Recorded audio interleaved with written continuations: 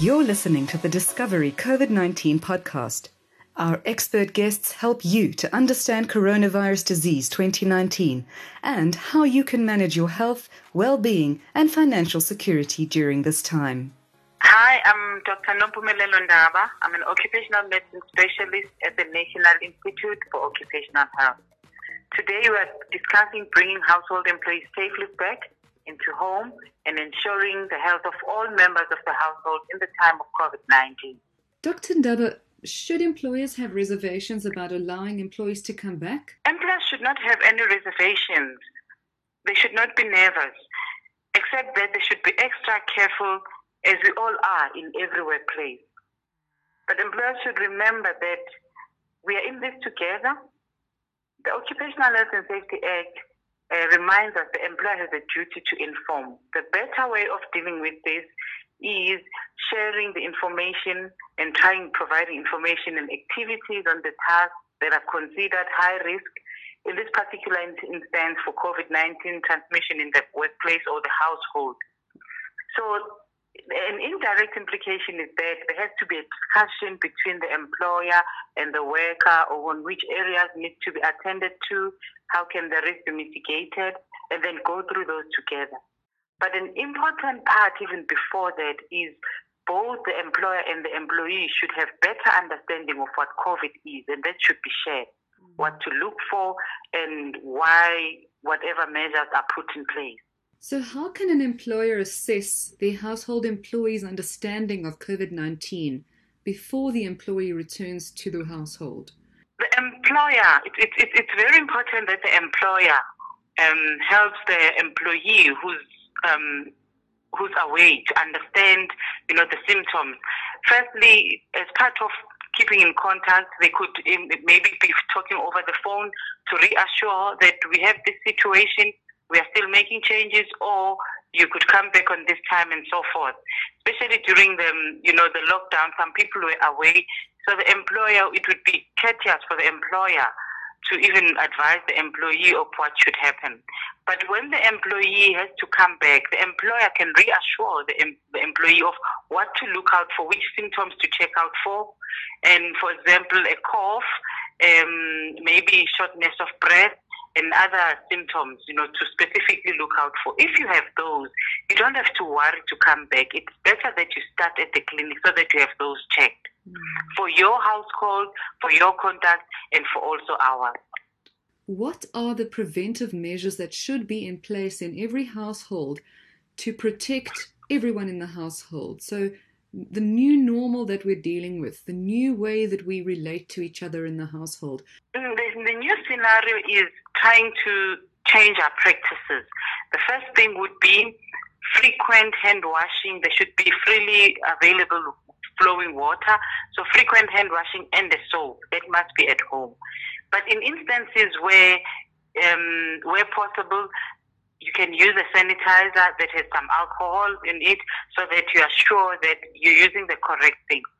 But in the household now, again, in terms of if somebody stays within the household, it's slightly different than somebody who leaves the household every day with regards to the mask. But everyone, as they leave the household, they should be wearing their mask. But this should be communicated. Within the household as well, the distancing, as you come in, before you touch anything, better that you sanitize or better wash your hands. Also, as you come in to change maybe or have an overall on top that you're going to be using to work. Ventilation is very important. You should make sure that there is cross ventilation. That is, if there is a window on the other side, there should be another window or free flow of air as part of ventilation in the household. So some of the practices that we've known need to be heightened around this time. And should there be screening of employees' temperatures in the morning, as is happening in many other places of work, and monitoring of symptoms as they come into the household? Most workplaces have means of screening employees as they come in, but in the domestic or home setting, it might not be feasible. So what would be easier, the aim of the temperature monitoring that is done in workplaces is actually a modified or shortened version of actually checking for symptoms. So in a workplace scenario, I would advocate for more symptom monitoring. So just to check about, do we have this, do we have that?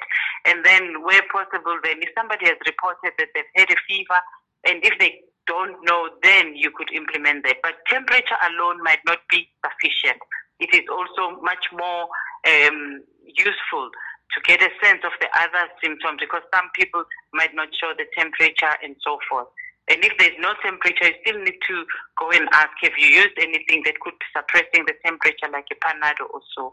So I would advocate that maybe rather resort to symptom monitoring, the common symptoms that are associated with COVID. The symptoms we talk about are the cough. It could be a dry cough, it could be a productive cough, the fever.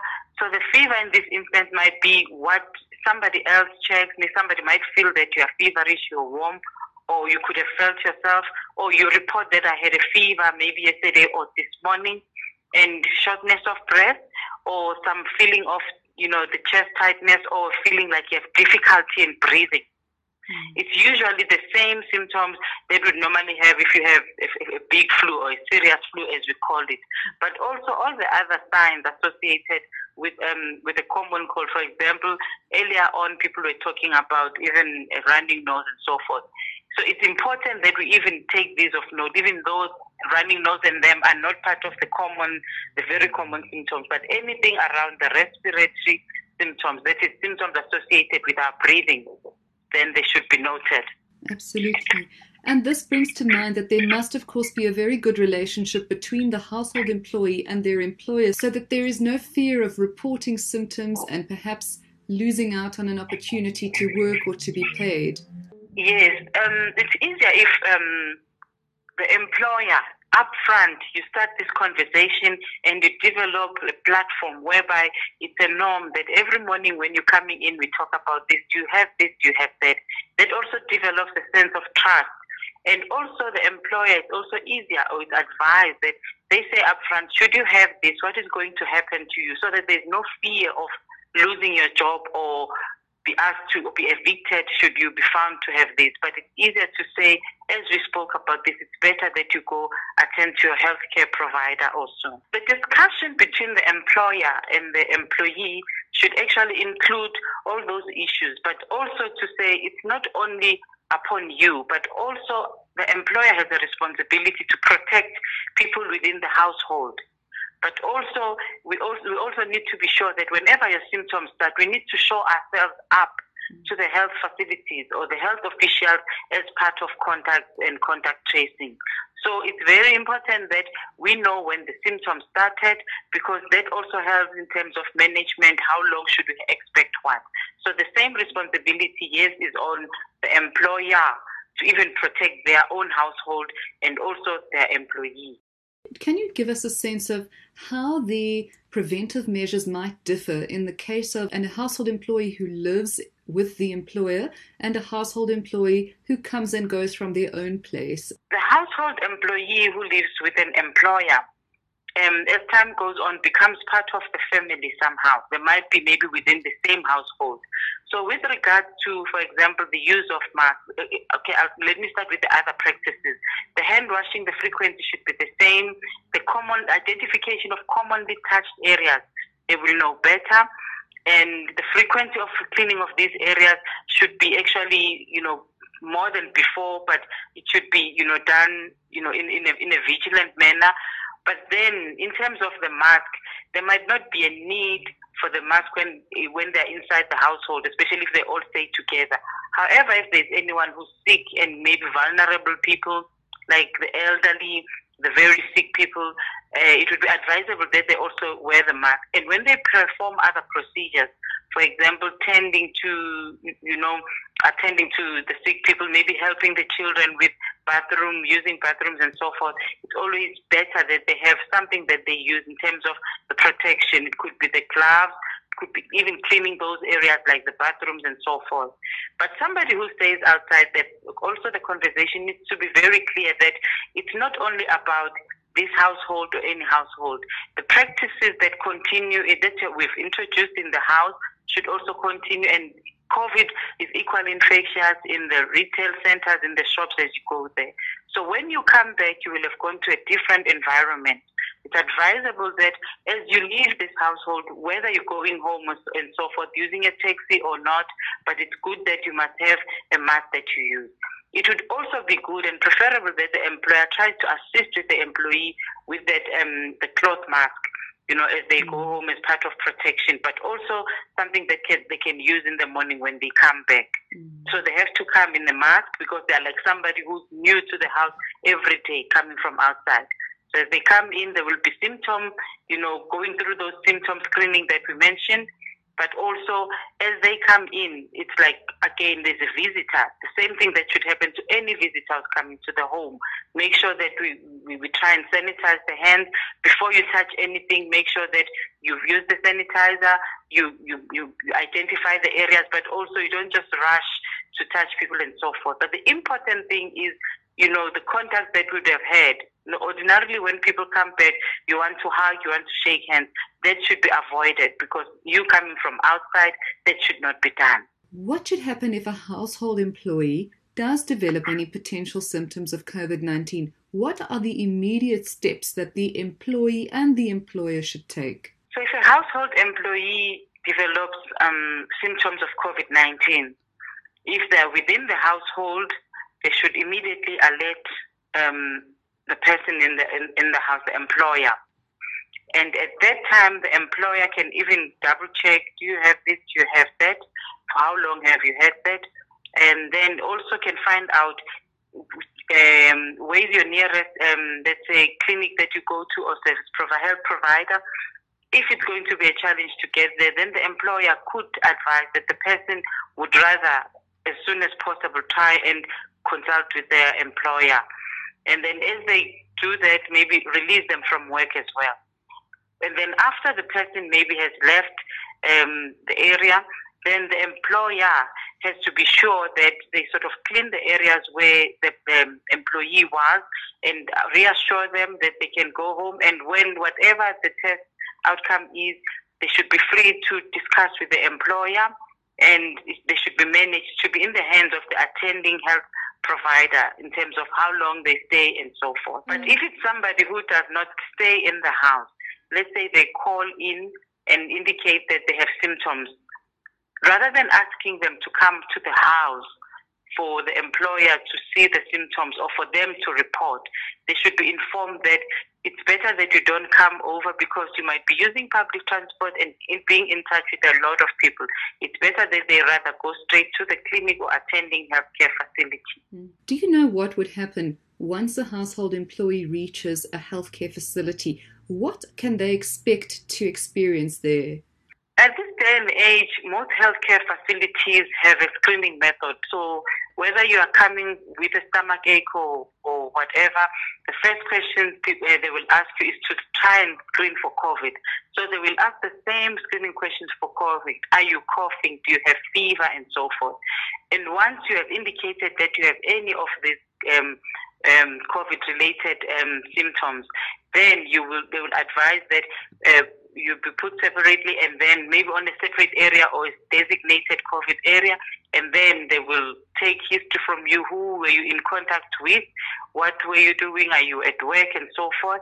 And then after that, they'll be able to prepare that you are checked, and also you also do the swab accordingly. So there's going to be completion of forms. You should be ready to share your numbers, addresses, or contact details of the people that you're in contact with. They will ask you who you stay with at the home. So if in this instance you're a domestic worker, it could be a home where you stay in or the home or the employer's home. So it's very important that you consider both areas because they will ask you specifically when last were you in touch with this person and the addresses of the household. In the event that a household employee has contracted COVID-19, how long would they be required to stay away from work, and how would they know when it's safe to return? So currently, the recommended practice is they go to the hospital, and then the hospital decides if you're sick enough to be hospitalized or to be admitted in the hospital, or you can go back home to wait for the results. Then that would be that would be more quarantine because you probably don't have any results, but maybe if you have symptoms and so forth, until the health facility informs you of the outcome of your results. So if the results are negative, then you can inform your employer and they will tell you how long to go back to work. But if the results are positive, then the recommendation is that you should stay at home until such time. We normally give a 14-day figure, which is from the first time of having developed the symptoms. Let's say you were coughing. From the first day that you were coughing, you count that day as day 1. Up to at least, you must be up to maybe day 10 or so.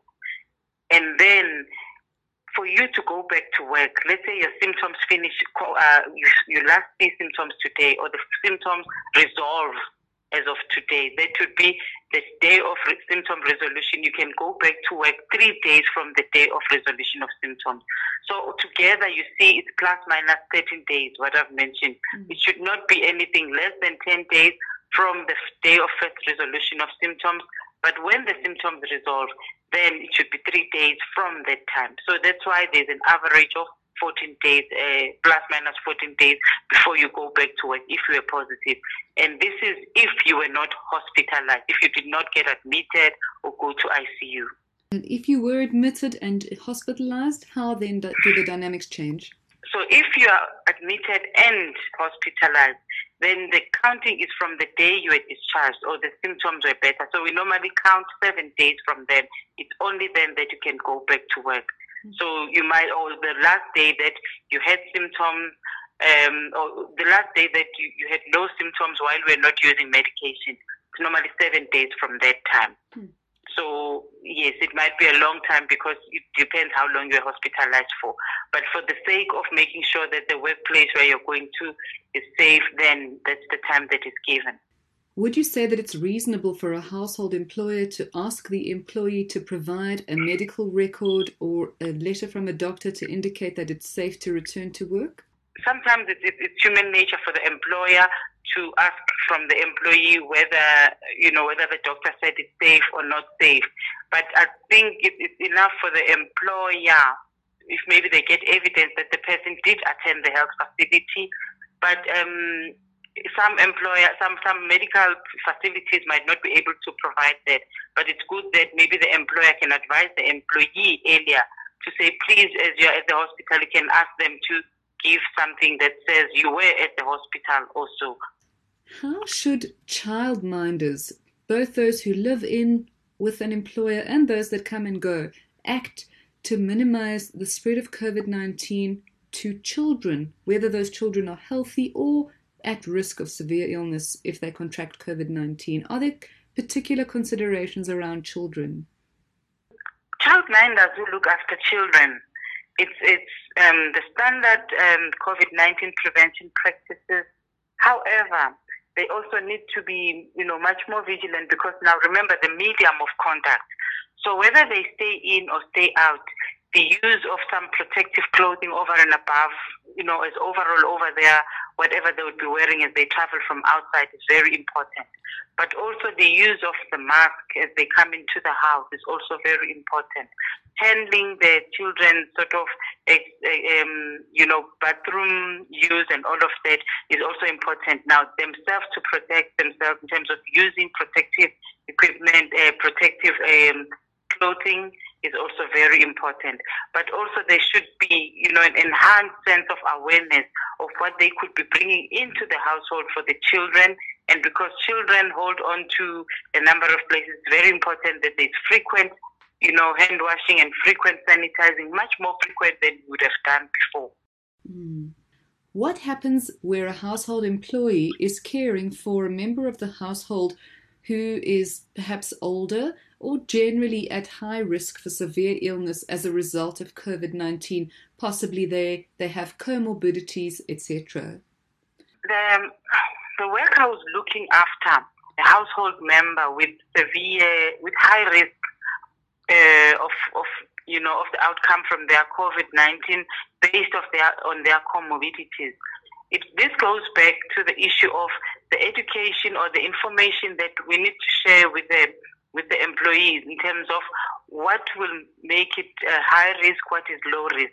And then we can make an example of, in this house, we have an elderly, we have somebody who's got comorbidities. So this would be their outcome should they get COVID. So it's very important that we are much more vigilant. So the issue of their facilities that they use, they have to ensure that they use well-ventilated facilities. As they come closer to that person, they need to be sure that at least they try to be not closer than 2 meters to the person. There has to be clear ventilation. There has to be much more frequent hand sanitizing when coming into the room where the person is kept. And ideally, where possible, they should try and use their own facilities. For example, it should be a room that is connected to a bathroom. If not, their access to those facilities should be clearly sort of checked, and the areas where they touch a lot should also be checked. So it's very important that the worker also knows that there's somebody in the household who's at risk of worse outcome should they contract COVID-19. Dr. Ndaba, the same goes for a high-risk employee. What is the scenario where a household employee is possibly a person who is elderly or at high risk of severe illness as a result of COVID-19? Should they return to work at this time and carry out particular preventive measures? What's your take on that? Workers with comorbidities, who would have a number of comorbidities or who would be seen as high risk, the best would be the employer could talk to them about how controlled their conditions are. It would be ideal to get an input or insight from their attending doctor of how best or how well controlled their conditions are. And it would be better if maybe they rather opt for optimizing their conditions, ensure that you have adequate treatment with you and so forth so that there's no default. And once you know they are well controlled, then we can look at how we could, which activities in the house could pose lesser risk to them. But also if we adhere to the same COVID-19 precautions, and then also add in terms of what should you watch out for.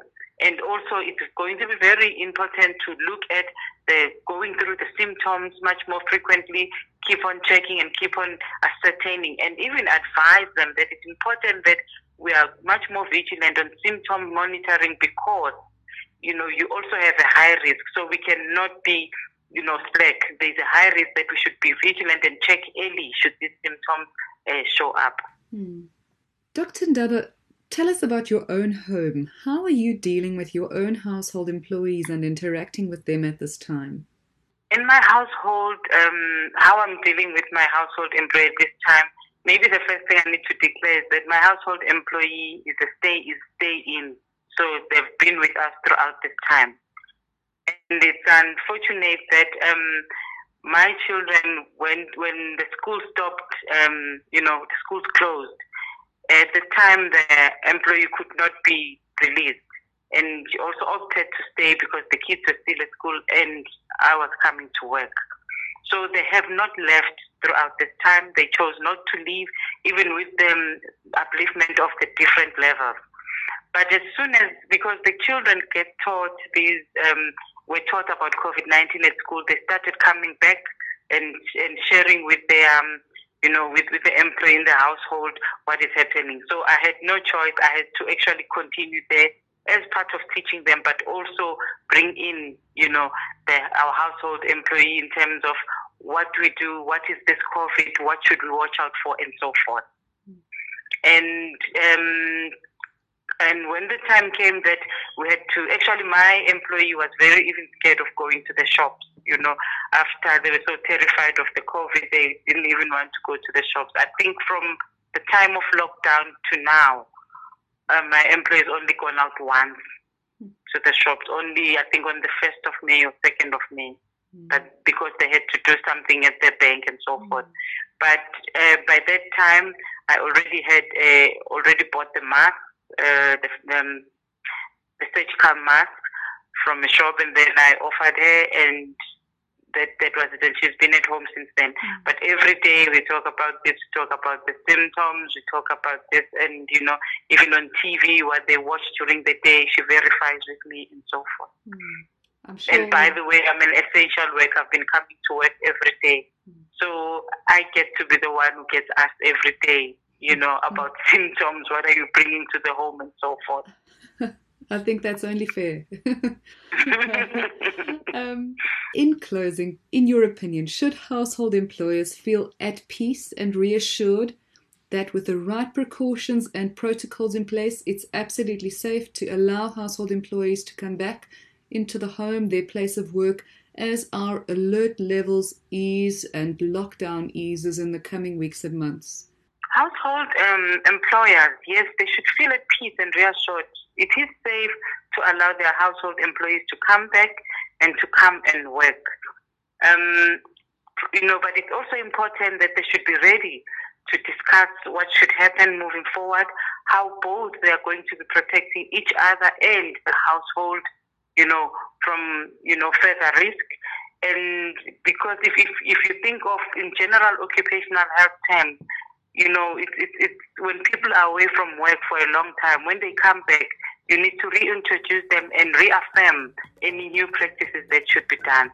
So, yes, employers should feel at peace and reassured that it is safe, provided they put in means in place.